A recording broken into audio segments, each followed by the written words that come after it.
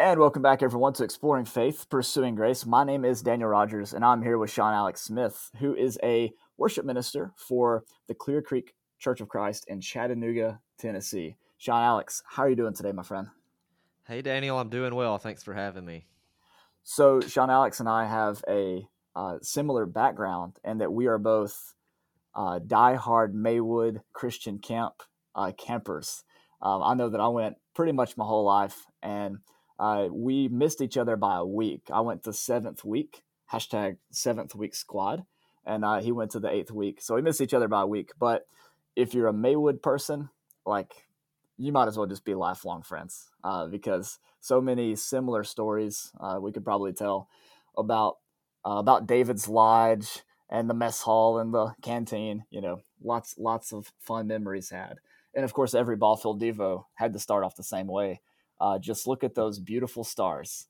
So I can't tell you how many devotionals I heard at night that started off with that line. But Sean Alex, man, tell us a little bit about your ministry. Most people have a preacher, maybe a youth minister, but not everybody has a worship minister on staff. So tell us about that. What's that like?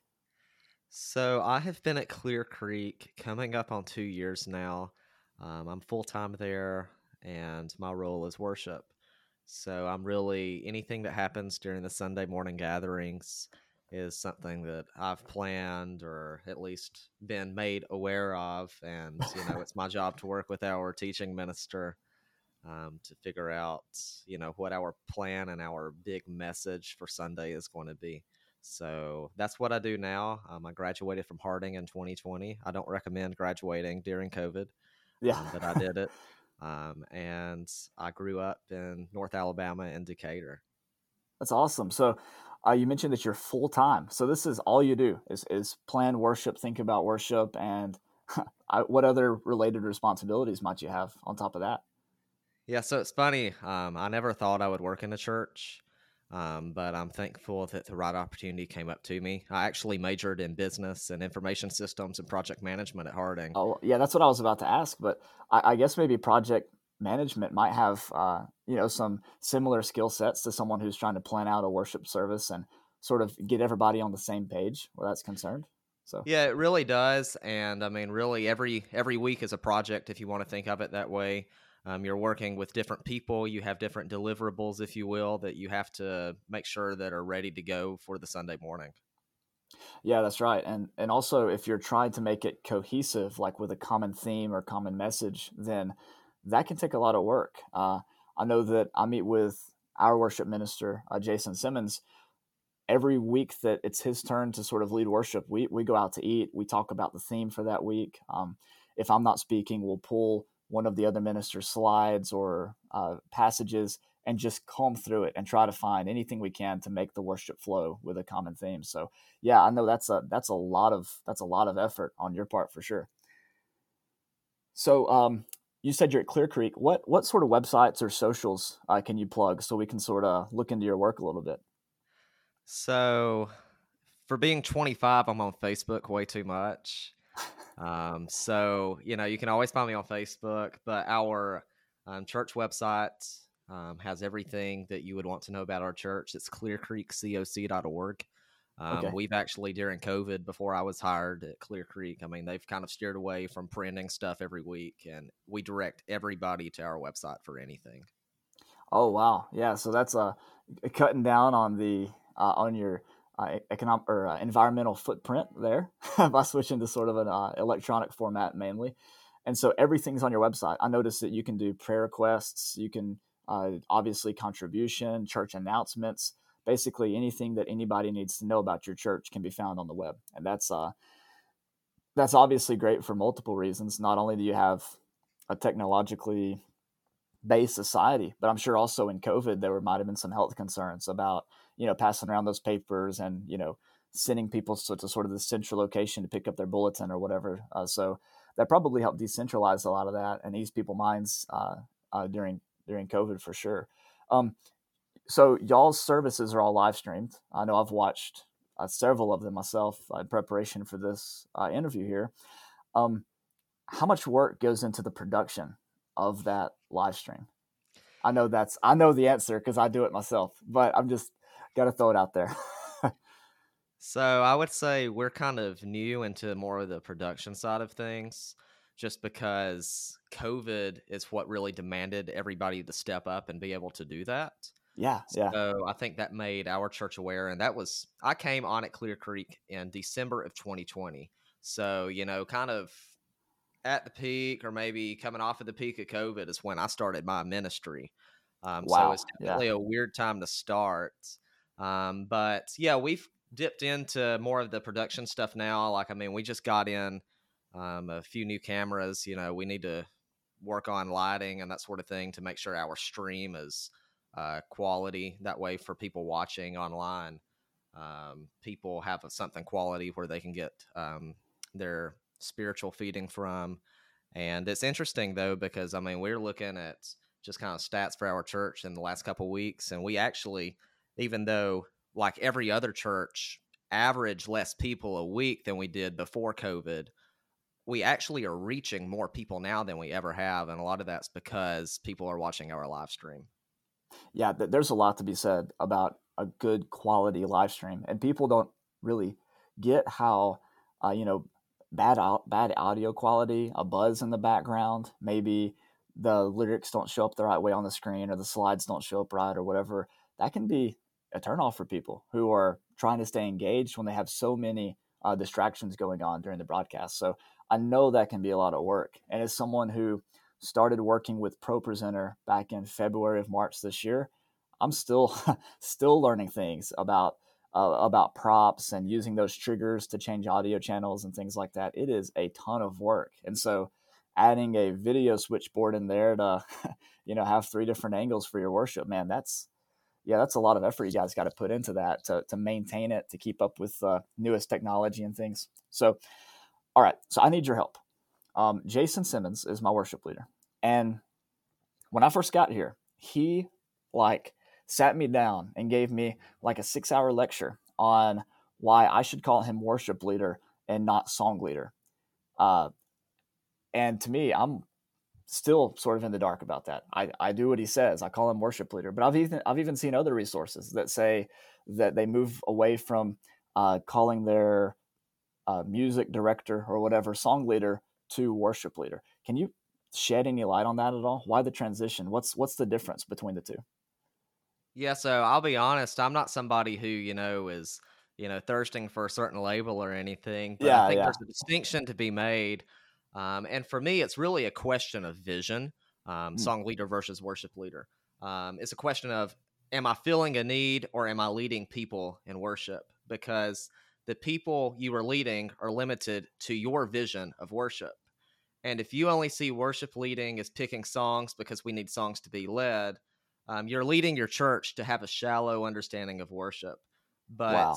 on the other side of that, a worship leader recognizes the deeper meaning of the assembly and how God uses worship to work on people's hearts. And I would say, even the most conservative view of singing and worship shows that we sing to honor God, but we also sing and worship to fill up one another and encourage one another. Wow. Yeah, that's an excellent way of putting it. Yeah, I think I've done that before. Someone would come up to me before services and they say, hey, we got the song leader can't be here today. Can you fill in? And it's like, sure, let me pick out like 5 songs randomly from the song book, and hopefully everybody knows them, and hopefully the notes are not too high, like through the chorus or something, and I can sing it okay. And you just sort of get up there, go through the motions, and then sit down. But it sounds like, and so from some people's perspective, they're like, what, this church is paying this guy to lead singing? Really? Like, anybody can do that. But what you're saying is it's way more of an experience. It's more, there's more intention that goes into it. As you mentioned at the start of the podcast, there's a whole lot more.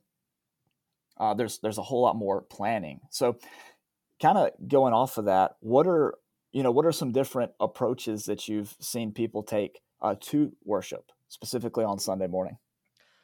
Well, I would say overall about worship, if I wanted to put it in other words, I think of it this way.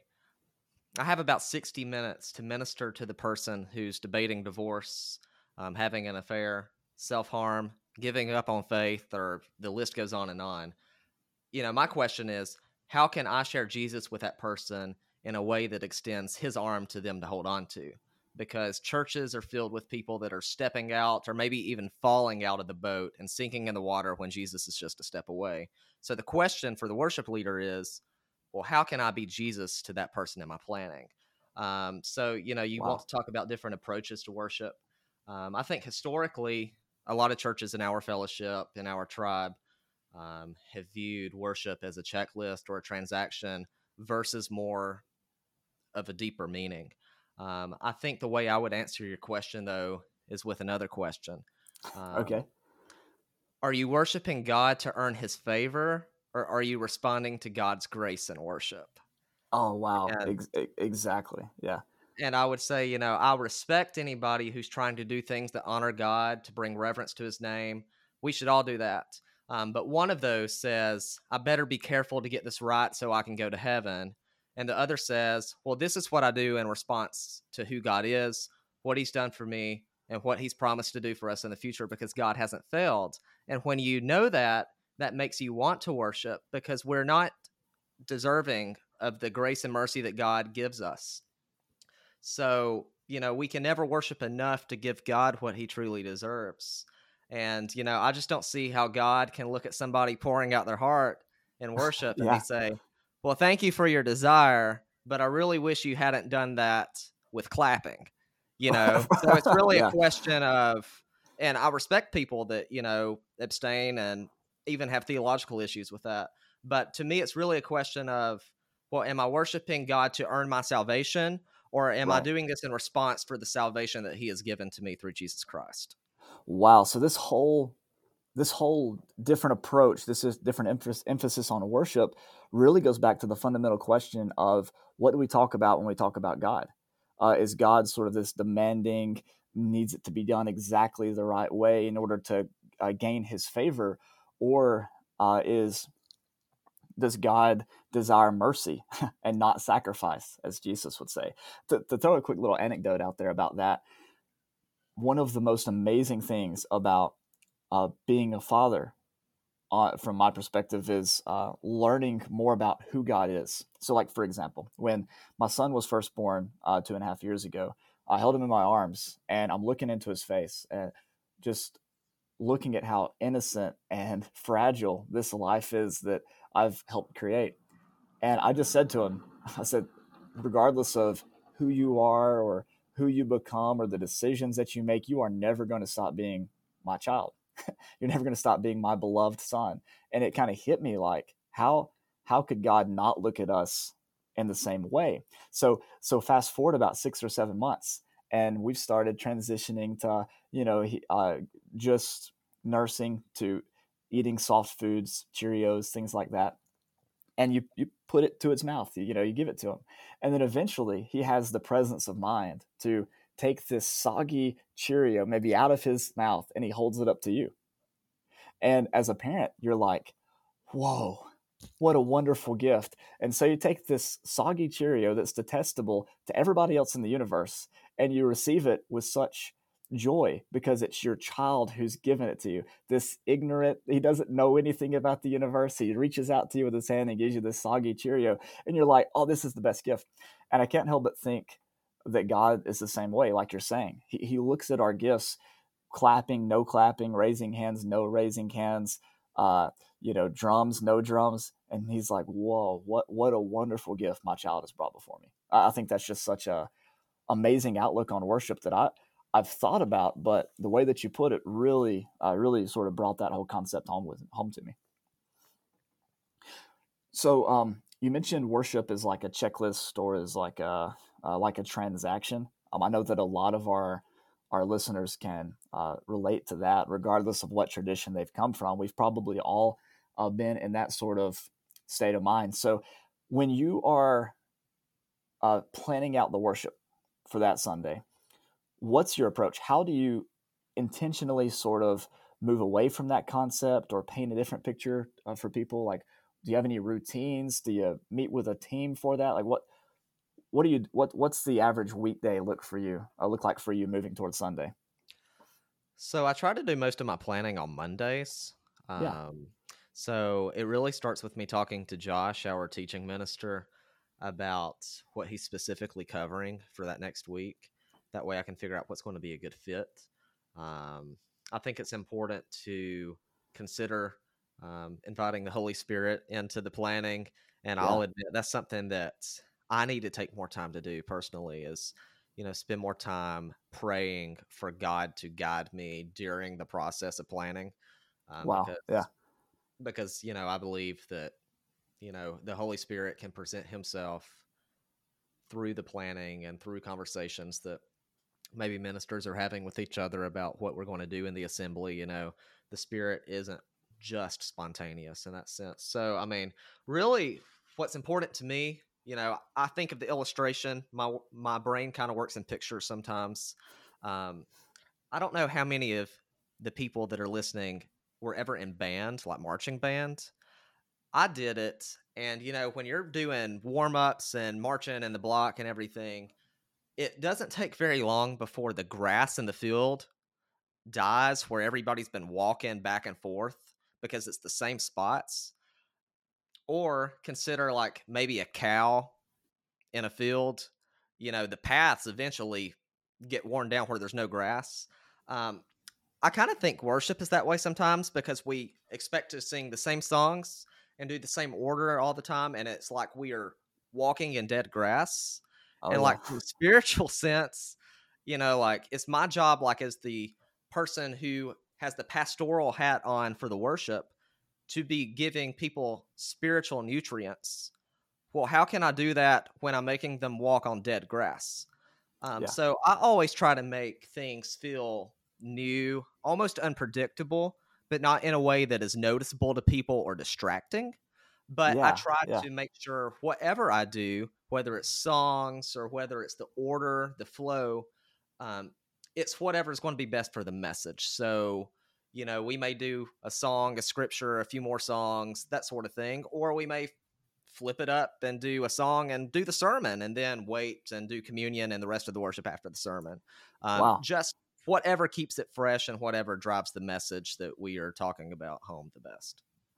It's interesting. So I know that people who come from that more strict style, if they were to attend your church for a few weeks or so, they'd probably start to get a little fidgety. Like, what's going to happen? It's supposed to be, a song, a prayer, two songs in communion, and two songs in the sermon. So like, if someone came to you from a pastoral perspective, and they were like, "Okay, Sean Alex, listen, you're a great singer, but I never know what to expect. One week it's this order, the next week it's this order. What do I do with this? I've never had this before. Like how might you deal with that situation? How might you respond to that person?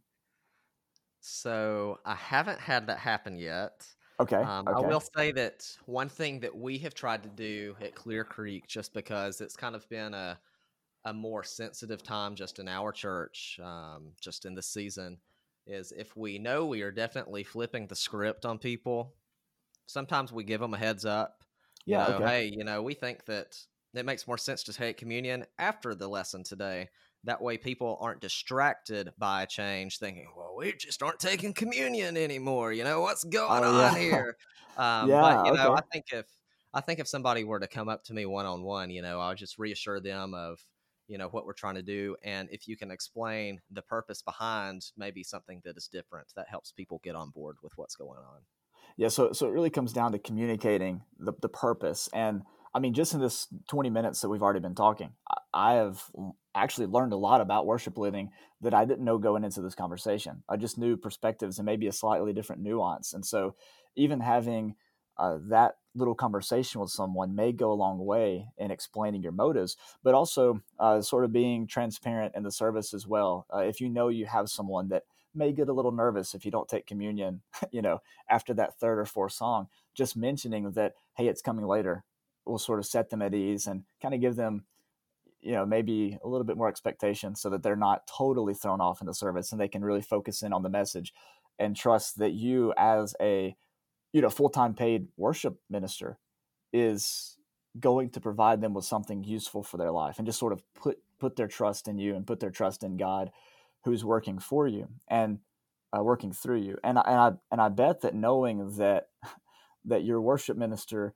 is sitting down praying that the Holy Spirit guides them in planning out that service should set a lot of people's minds at ease, right? Just knowing that they're in good hands and you're someone that they can trust and that they can look to for that spiritual nourishment. Um, what other things do you do through the week? So you talk about meeting with your teaching minister. Is there any other routines or sort of schedules that you might stick to? Reviewing the previous service or anything like that? Yeah, that's something that I always do. I always go back and watch our streams and that sort of thing, to figure out from like you use the word production, um, that sort of thing. Is there any AV kinks we need to work out? But also personally, what can Sean Alex do better next time, or what could we improve upon to raise this, raise our batting average is a phrase that we talk about sometimes as staff. Yeah. What can we do to raise our batting average just a percentage? Another thing, I try to stick to a schedule as far as getting songs to my praise team and scheduling and that sort of thing. So those are a few routines that I try to do. I try to keep my praise team scheduled in advance to honor their time. When do I you always when do you try to get your songs to the praise team? What day? So I try to get songs in on Monday. I definitely have sent an email by Tuesday morning telling them, "Hey, the songs are in. This is what we're doing. We'll see you at Wow. practice on Thursday." Oh, so Because y'all actually get together on Thursday to practice then? yeah, so we don't do Wednesday night practice. We do Thursday night, and that's just been what's kind of worked since I started working here. And I try to plan in advance my praise team for the next week. So like today or yesterday, I've already sent my email out for my next week's praise team, just figuring out who's available and that sort of thing. Oh, that's great. So how many people do you have eligible to kind of be on the praise team? You have a pool of about 10, 12, 13 people or so, or? So we had Clear Creek has historically had a praise team for a long time.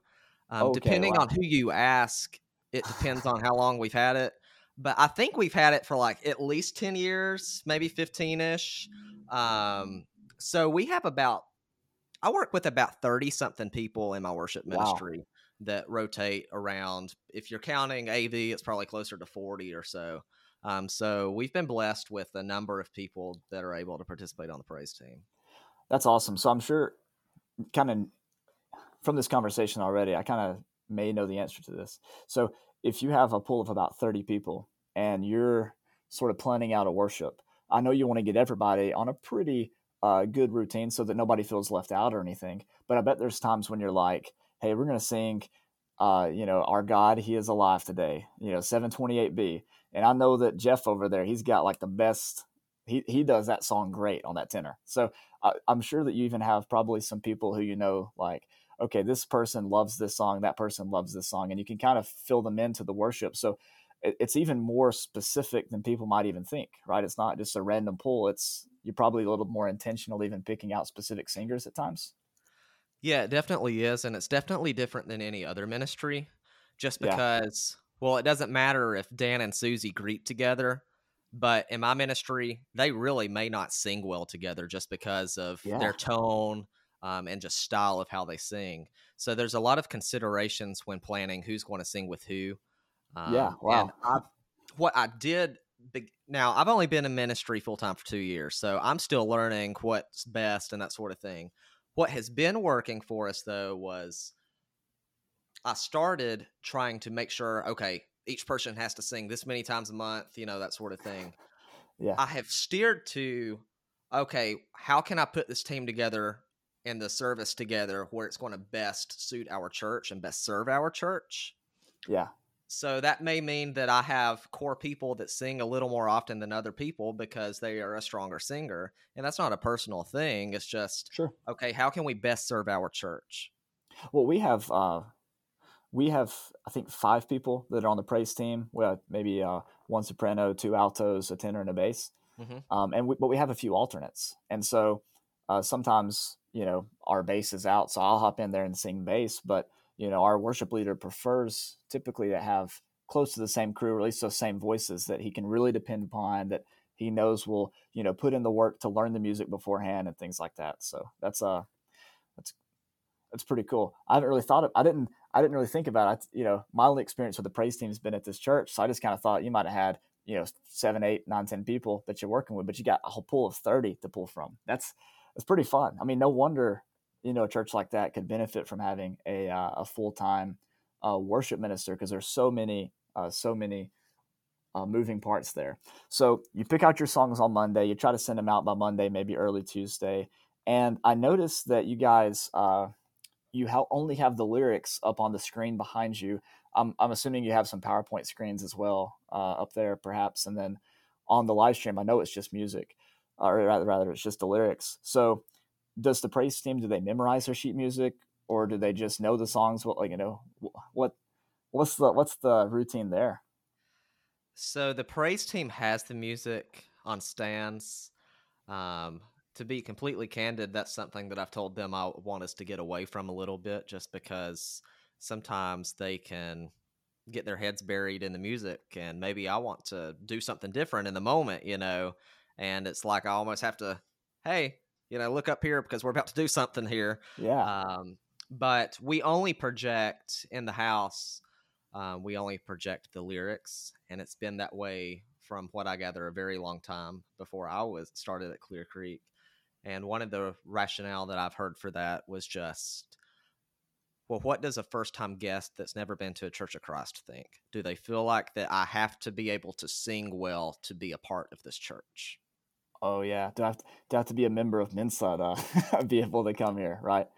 I know that if you weren't raised with it, I mean, even if I go to a church that doesn't have shape notes, it's like, oh man, this is a little bit different, singing these parts. I know the spaces between the notes, but those shape notes kind of help me differentiate between the spaces and what do I do here, And then, of course, when you visit other churches outside of our fellowship, you know, you might not always be able to sing harmony anyways, depending on, depending on the situation. But yeah, I can see that. So it's more of about being I guess, like a seeker friendly kind of environment. You want the atmosphere to be welcoming to all. And if they see this complicated alien like script up on the screen, they're like, what is going on here? They might have seen sheet music before, but having everybody kind of know what part they're supposed to sing and you not having any clue, may throw you off. So, well, I can appreciate that reasoning. That's been a debate here at our church. So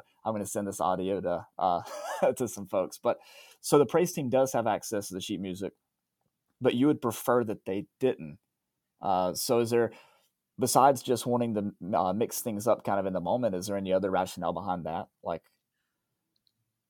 Yeah, I think sometimes, like people that are singers or musicians, can kind of fall into a trap of perfection sometimes. yeah, And, I was telling our group last night at practice that we were doing for another service, I mean, it's important to me that we do things with excellence because, God is worthy of our best offerings.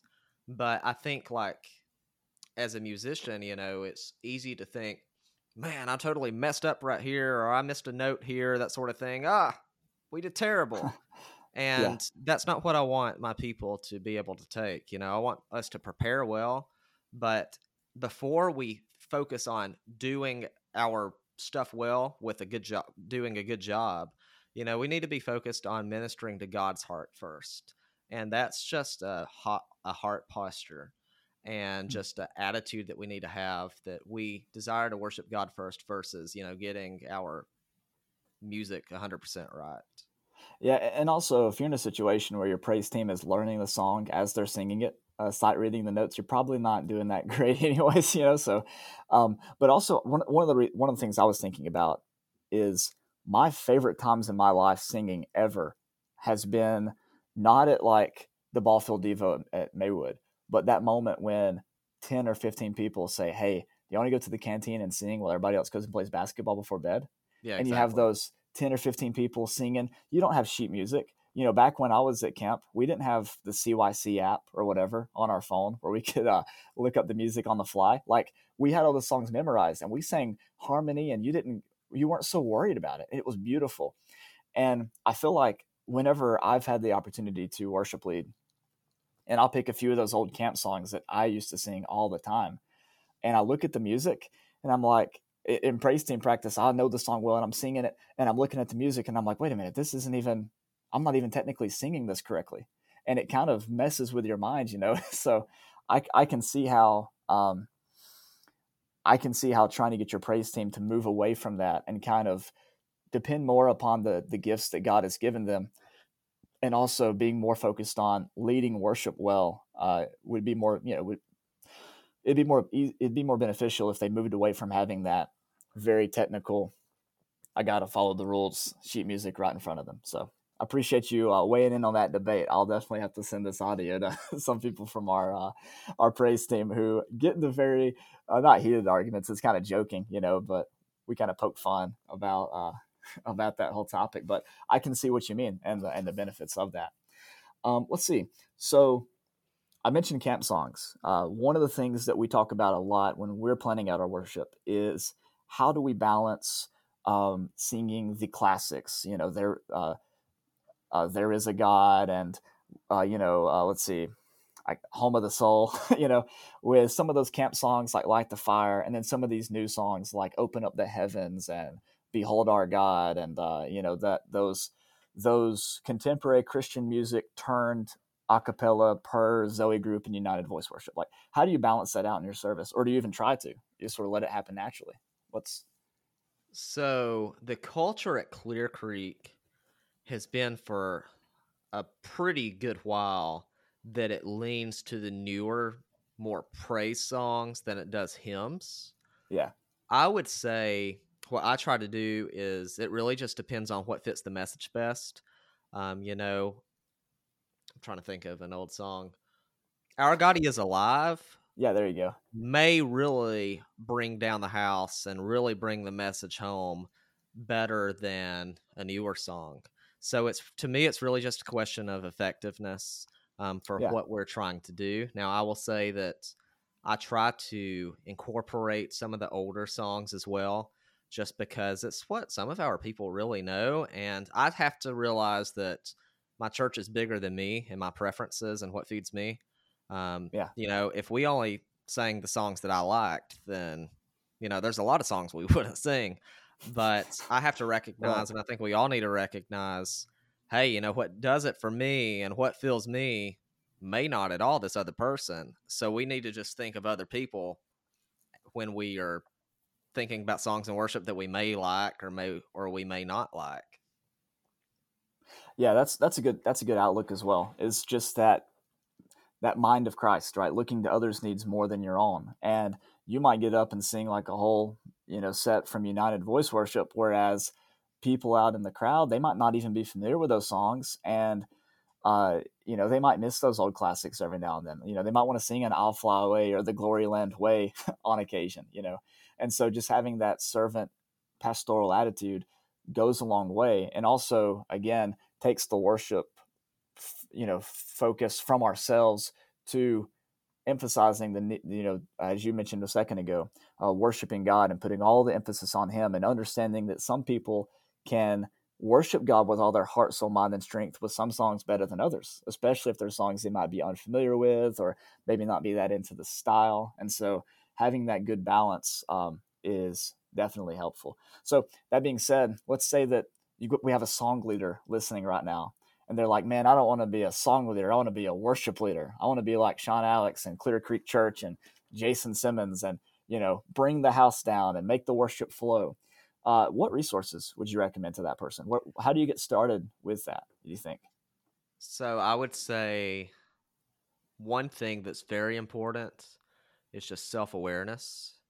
You need to go back, if your church live streams, you need to go back and watch what you're doing specifically. I'm looking, from my ministry, I'm looking from a production side of like, okay, how's the mix with the praise team? Do we have enough of our house mics in where you can hear the church singing, that sort of thing. But one of the most important things though is I watch myself. And I need to figure out, okay, well, this was pitchy when I did this, or maybe I said this and I kind of fumbled around. Yeah. You need to be self aware to figure out what your strengths and places you can improve are. But I would say more than that, um, some of the things that have been most resourceful to me have just been other people and relationships with other worship ministers. Mm. One of the biggest things for me was when I interned at West Houston with Nick Dunbar out in Texas when I was in college at Harding. Like that really, I would not be able to do my job if I had not interned there. I fully believe. Another thing, though, is the Agape Conference is really good. That's the conference that United Voice Worship is leading now, and it's kind of Zoe has kind of taken a break from worship conferences in the last couple years. But if you want a quality worship conference that talks from worship to just reconciling the greater church and crossing cultures and races and everything, which is very important, the Agape Conference is where you should go, and that's also where most of the new arrangements are being introduced for new songs.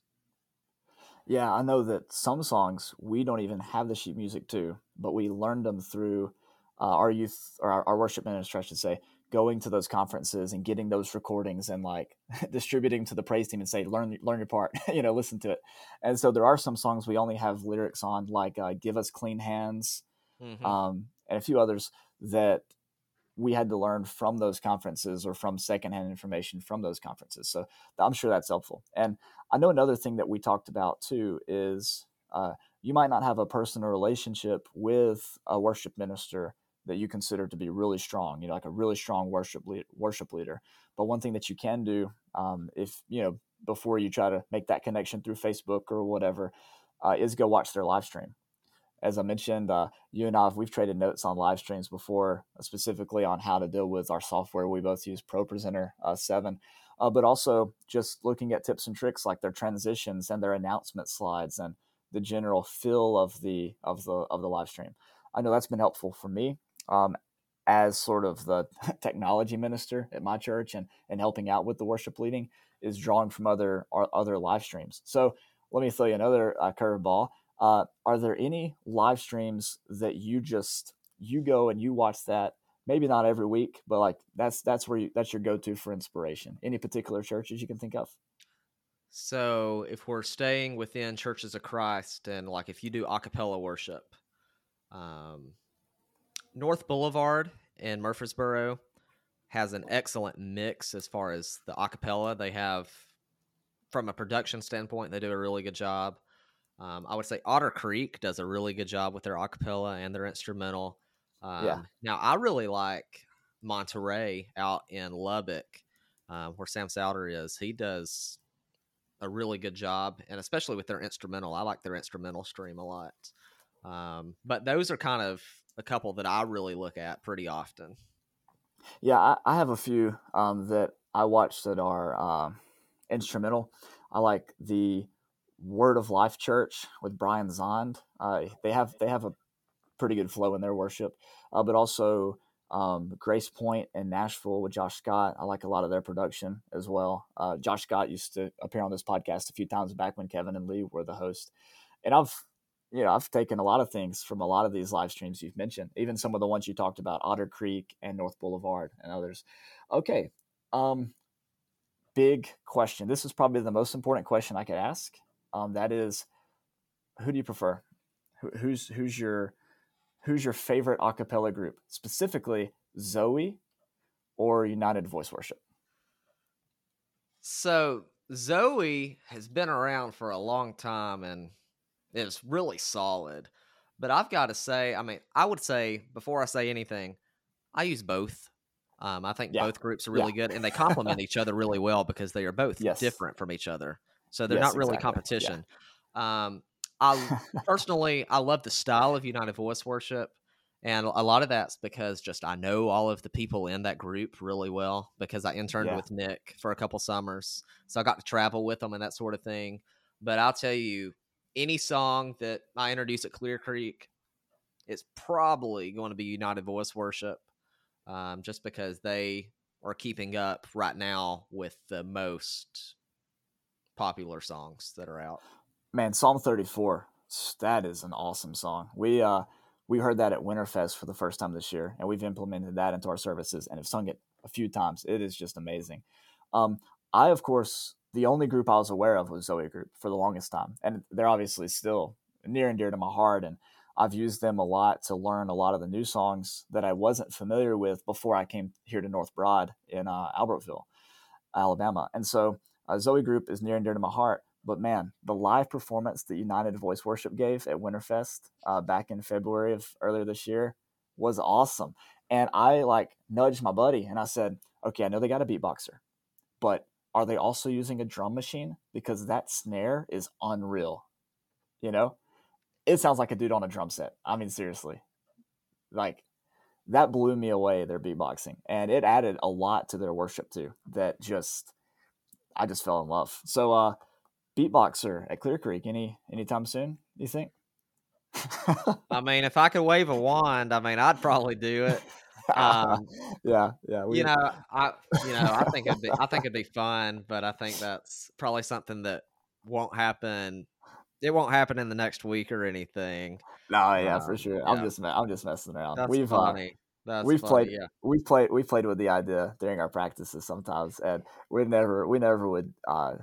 We're not in a place where we could do that right now, and also we don't have anybody near as talented enough to competently, uh, you know, to competently fill that role. But it is fun to think about and mess around with. But I know there's not really a competition between those two groups. They're both awesome people, awesome Christians who have done a lot for the kingdom and producing great quality music in our a cappella tradition. Which brings me kind of to our last little subject here. I follow Clear Creek on Facebook, and I was surprised to see that y'all are starting some preview services for an instrumental service, and would be offering an instrumental service here pretty soon there in Chattanooga. So I'll let you take the reins on this. I know there might be some sensitive areas that I don't want to probe too deep, so I'll just allow you to take the reins. Tell us a little bit about this. Walk us through it.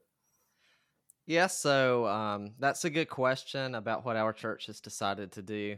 And I kind of sketched out kind of some bullet points here, just that way I can be pretty clear and concise, because that's a pretty big topic in churches of Yeah. Christ anyways. So great question. I admire the elders' decision-making process because they didn't rush into this decision. They actually began studying the topic over 10 years ago. And Yeah. the elders were good enough to put our position into a paper that anybody can read, and it outlines why we believe this is the right direction for our specific church family right now. You can get that on our website. But in brief, I mean, it really boils down to two things, your theology and your methodology, because we know that as Christians, our practices must pass the theological and methodological filters, what the Bible says and what helps us fulfill what the Bible says. So from a theological standpoint, back in 2012, our elders spent many months studying the Bible. By the way, 2012, I was in middle school or maybe ninth grade. And I grew up in a fairly conservative church. So when our elders made this decision that they realized, well, God honors instrumental worship, I wouldn't have been okay with clapping or a praise team. Dude, at that point, 2012, I wouldn't have been okay clapping at a baptism. Yeah. Yeah. Yeah. So it's just funny to see, where I was versus where the church that I currently serve at was at the same time. But in 2012, they came to the biblical conclusion that God honors a cappella and instrumental praise in the corporate assembly. And they went back through the study in 2021 and reaffirmed that God allows and honors a cappella praise and instrumental praise in the corporate assembly. So that's the theological view. From a methodological view, they also discerned back in 2021 that it was the right time for us, Clear Creek, to offer an a cappella worship service and an additional instrumental worship service on Sunday mornings. They came to this decision for a variety of reasons, such as many in our church are blessed by instrumental praise, and our elders wanted to take care of them just as they have taken care of our members who prefer a cappella praise. Secondly, Jesus came to seek and save the lost, and our unchurched friends primarily listen to instrumental music in the car, at home, concerts, etc. So adding an instrumental service makes it more comfortable for some of our members and future members to invite their unchurched friends. And last, many of our kids, and I say kids, I would be this too because I just turned 25 and I've seen it happen with my graduating class and people about my age. Many of our kids leave high school and leave our church in search of one with instrumental praise. And at Clear Creek, we didn't want our kids to have to leave home to worship God with their whole hearts and compromise maybe some of their theological convictions for a church that had the worship that feeds them. Wow. That's great. That's a great answer. I really appreciate that. And we've had a lot of those similar conversations at our church too about how do you balance shepherding and pastoring an older generation that may not quite understand some of those some of those perspectives, while at the same time equally giving attention to a younger generation who may yearn for more of those free expressions of worship. And even the older generation may not think that it's biblically wrong or whatever, but they may still be uncomfortable with adopting something like that just because it's so far out of their comfort zone, right? So that is, I applaud your shepherds for taking the time to really go through that and providing your congregation with that paper and wanting to really minister to everyone equally and not to show favor towards one or the other, but to really try to take a balanced approach to the whole subject. So I love that answer. That's awesome. Do you Well, have any other and insights? yeah, and one thing that I appreciate is they only wanted to make the decision if somebody who did not want to go to an instrumental worship, we didn't want anybody to feel like they had to violate their conscience because I Yeah. understand, even though, maybe you and I see the biblical stance of being okay to use instruments that way, I understand there's some people in our church that may not see it that way and feel like they are actually, doing something that is wrong. We wanted to make sure that there was still space for people who felt that way to be able to worship a cappella in the way that they are used to doing or the way that they feel like God wants them to do. We didn't want to do something that would be forceful to make everybody worship with instruments all of a sudden, just because we felt like that would be a divisive thing for our church to do. So that's why we're doing a separate a cappella and a separate instrumental service. So your role as the worship minister, then how does that play into this new format? Are you going to be at both services? Are you going to do you play an instrument by chance? Like how do you fit into this new service here? So I will say, I mean, I love a cappella music, and I think our church knows that I love a cappella praise. So Yeah. I'm definitely going to be leading most of the worship at both services. But really, my role is to build teams to lead worship with me and just casting vision and make sure both worship styles stay vibrant and God honoring. We don't think that this instrumental music decision is a silver bullet. We don't want the acapella to be thought of as the redhead of the stepchild or anything like that. Yeah. We Right. want to give honor and praise to both styles because we believe God honors both of those. So we don't want to make people feel less than just because they choose to worship acapella or vice versa instrumental. Yeah, it's not like this is our actual service and you guys, yeah, we're just sort of putting this out there for y'all because you're going to cause trouble if we don't. No, it's not that at all. It's understanding that we need to become all things to all people, and that means offering different options if it needs to be. And of course, you guys are welcome to come to the our instrumental service, and of course, you're welcome to come to the a cappella service. We're not playing favorites. We just have to provide spiritual nutrition for everyone equally without showing favorites to any part. And I think that's good that you'll be able to maintain that balance between both services. And your job at this point is delegation. It sounds like finding those people with those gifts and helping them lead worship and casting that common vision and sort of uh, pastoring them and leading worship in that way. So, did you ever? I thought you were about to say something. Maybe it was just static in my in my headphones there. Um, that's a really great vision. I'm super excited for you guys. I love what you are doing on Facebook. I applaud you for dealing with the extra production demand that it's going to take to, to get all of the instruments and things like that going. One other thing I noticed, you guys, and this is not a question I sent to you beforehand. Sorry about that, but I noticed that your praise team remains in the audience. Do they typically sit together? I can see a few of them on the stream, but it's hard to pick out everybody. But do they typically sit together in the audience? Yeah, so our praise team right now just sits on the front row. Okay, So we are yeah, together, but we're kind of spread out on the front row. I got you. Most of ours sit sort of together, kind of naturally, because they're all their kids play with each other and their friends, and things like that.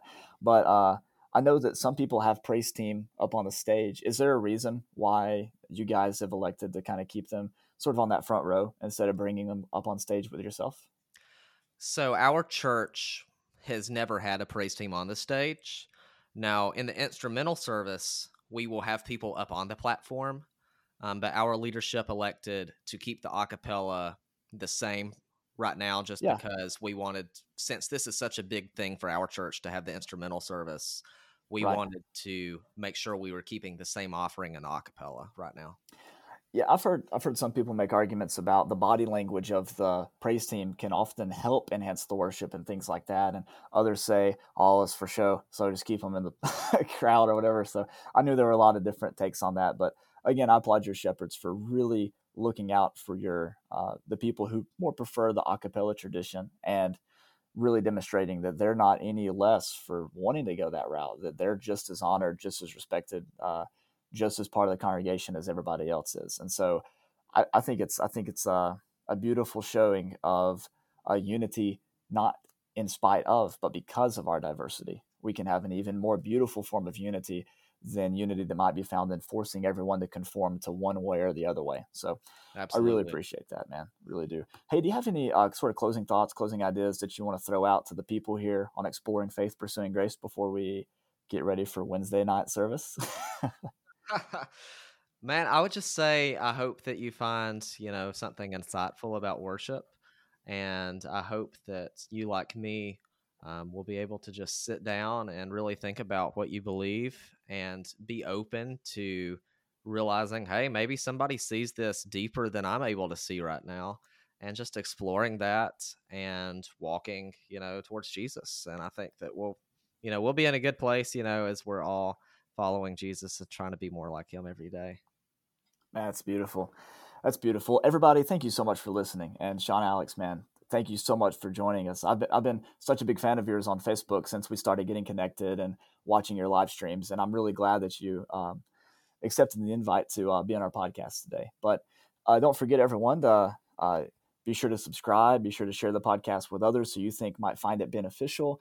And as Lee would often say, the reviews on iTunes really help. So if you can leave us that 5-star review, that really helps push the podcast out to other people who might be in a similar situation to Sean Alex or myself at one point, where we were struggling with these ideas. Is our conservative, more maybe legalistic, perhaps upbringing all there is, or is there a whole nother world out there that we can explore as we explore faith and pursue grace together? Y'all have a great day, and God bless.